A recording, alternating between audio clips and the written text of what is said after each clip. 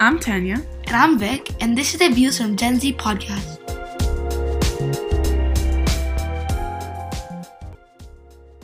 In the past few years, sustainability and renewable energy have been at the forefront in the advancement from fossil fuels to something better.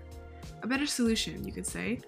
Especially in 2019, there were multiple protests and rallies across the globe fighting for a more sustainable future for generations to come. So today, we're going to be talking about electric cars. Are they good? Are they bad? So let's get into it. So in the UK, King's College London conducted research that said that an increase in air pollution in cities is increasing heart attacks and strokes. So that is something that I found very interesting. I never really thought about it to that degree where, this air pollution may be seriously affecting people's livelihoods. I never really thought about it as it could affect people's lives and how their health, and it's really different that people could be affected just by air pollution from cars that we all run a day. It takes about to go to a grocery store takes about 15 minutes for some people, and in 15 minutes it could affect anybody you cross by, and it's really insane. And it's not just cars, it's factories. And many people in different countries burn the garbage, and then the smoke that comes from the burning is it affects the what's it called? The zone that the ozone so much, and by day the ozone is getting very less, and radiation thinner. It's getting thinner. And it's not just happening in developing countries. It's happening in major cities in the Western world, such as California, because of forest fires. So many forest fires from smoke is that, and cities. It's happening also. This is coming out of London or UK, so it's obviously happening in the UK very much. It's happening in China. It's happening in India. It's happening in the US. Even in Canada, in some of the cities. Toronto and Vancouver and Montreal. And many South American countries. It's definitely not just a developing country thing. We can't see the air pollution, and it's not visible to us. We can't generally see that there's a different color in the air. And I was thinking about it, and if the air pollution in the atmosphere were to be a green pigment or a blue pigment or black even, I think the urgency of people's people to fight even the government would be for climate change and would be insane. Yeah, people seeing it, because people don't even notice it because the color of it is the same as air, and it evaporates. But I feel what you were saying, I'm gonna elaborate, is if governments, or even people like us, citizens, we would fight way more if it was visible to our eyes that these gases are being produced, all from things from plastic, turning on the lights, using what else? Mini fridges, and anything that uses electricity is basically used from fossil fuels. If you have a confirmed fact that it's been used by renewable energy sources. If you have solar panels or something, but not many people have solar panels because it is so expensive. Right. And I think my friend has solar panels, but he told me it's $15,000 for the first 5 years. We would have to check that, but no, he told me. Okay. Yeah, well, he told me. Just take that with a grain of salt, but still. So another point that I think is pretty crazy is there's two sides to everything, and usually the argument against electric vehicles is that the amount of pollution behind the manufacturing process of their batteries is quite significant. Of course, that there's also the fact that rare earth metals are also used to make up the parts of the battery, and the efficacy of the extraction process, where the companies would go and take out the metals and where and how they would do that, which does contribute to the carbon emissions and the ethical treatment of the people that are mining for them, is under debate.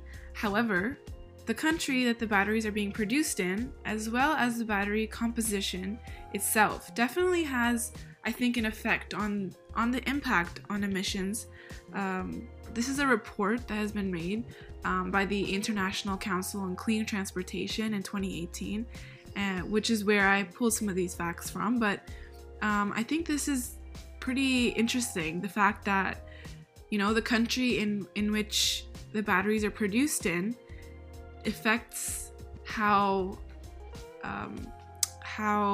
much energy and how much air pollution and just pollution in general is being made to make the batteries. I think I read somewhere, I think it was in the Forbes article that we pulled information from, that the batteries that are created in China, for example, instead of the US, they use more pollution to make those batteries for the EVs, for the electric vehicles in China than they would in the US. So it really depends. Yeah, and it's interesting to note that there are rare earth metals that are used to make up the battery of these electric vehicles. But I mean, it kind of makes sense because they're unique in this moment and probably cost more than cars that are on gas, because right. I think the average Tesla, the oldest Tesla is about 20K. That was in like 2014, 2013. Wouldn't it be like a lot more money though? No, the newest one, if you guys watched Mr. Beast about a year ago, he had a Tesla that was 40,000, and it was when he posted the video about a year ago, it just came out. Next, we have the future of transport. Most grids, also known as electric companies, provide electricity to cars that have started to not rely so much on fossil fuels, or have started to utilize renewable energy to generate electricity. So basically this means that grids means electric companies. So electric companies have started to, when they produce or generate electricity, they use fossil fuels. So they try to rely and utilize renewable energy sources to generate electricity. So now with electrical vehicles producing much less emissions throughout their lifetime, regardless of where the energy is coming from, which means if it is companies that use fossil fuels to generate electricity or companies that use renewable energy sources to generate electricity, it doesn't matter because they're still producing less emissions, which doesn't, regardless their energy source. So with all this information, it seems that EVs are probably the vehicle of the future. Additionally, battery recycling will be more efficient and reduce the need to extract new materials, which then means the reliance on mining and production of new batteries is not needed. So based on all this information, on all of it explained, the car of the future is probably going to be electric vehicles. Like, battery recycling is something that I didn't know about before, and I didn't know that you could, recycle Batteries, the components of the batteries, which this adds like another element to how much more sustainable EVs are than just normal vehicles that we're all using right now. Having maybe getting towards the future, recycling batteries will be the future of how new cars will be running, because that's like a really important and amazing aspect. If we can implement that in most of the vehicles today, I think that would be a pretty amazing addition. Yeah, I think it is. So the last point that we wanted to state was that when compared to petrol and diesel powered cars, electric vehicles produce the majority of their emissions during the making of the car rather than the car's lifetime. So that gives an electric vehicle an edge, because petrol and diesel powered cars do have a lot of emissions, or do produce a lot of emissions when they're being made, and also a lot throughout their lifetime when they're running, when people are driving them. But with electric vehicles, they do produce emissions during the making of the car, which is true, which obviously is not the best, but throughout their lifetime, throughout when people are driving them, they don't produce emissions, either 0 to none. They produce barely any emissions. So in that sense, that would be a really the better car going forward would definitely, in our opinion, I think It would be EVs, I think. yeah. And although there is a big debate on whether they would be a good option going forwards or not, it's definitely a better option than what we have right now. So I think putting more money and science and energy into finding ways where we can find out how to produce them sustainably would be very good. Yeah, so I think that wraps up the podcast for today, guys. Yeah, so we wanted to leave you with a little quote. Vic, why don't you go ahead and say it? Alright, so this is a very inspiring quote to me and my sister. So it's by Elon Musk.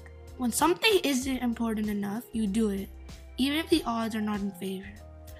I think this is a really touching quote, and I really like it. So Wanted to leave you off with a little nice quote that we motivation for today. Yeah, and I hope you guys have a good rest of your day. And There's always 24 hours in a day, so if you're not having the greatest day, you still have time to make it better. make it better. So Yeah. bye, guys. Bye. See you next week.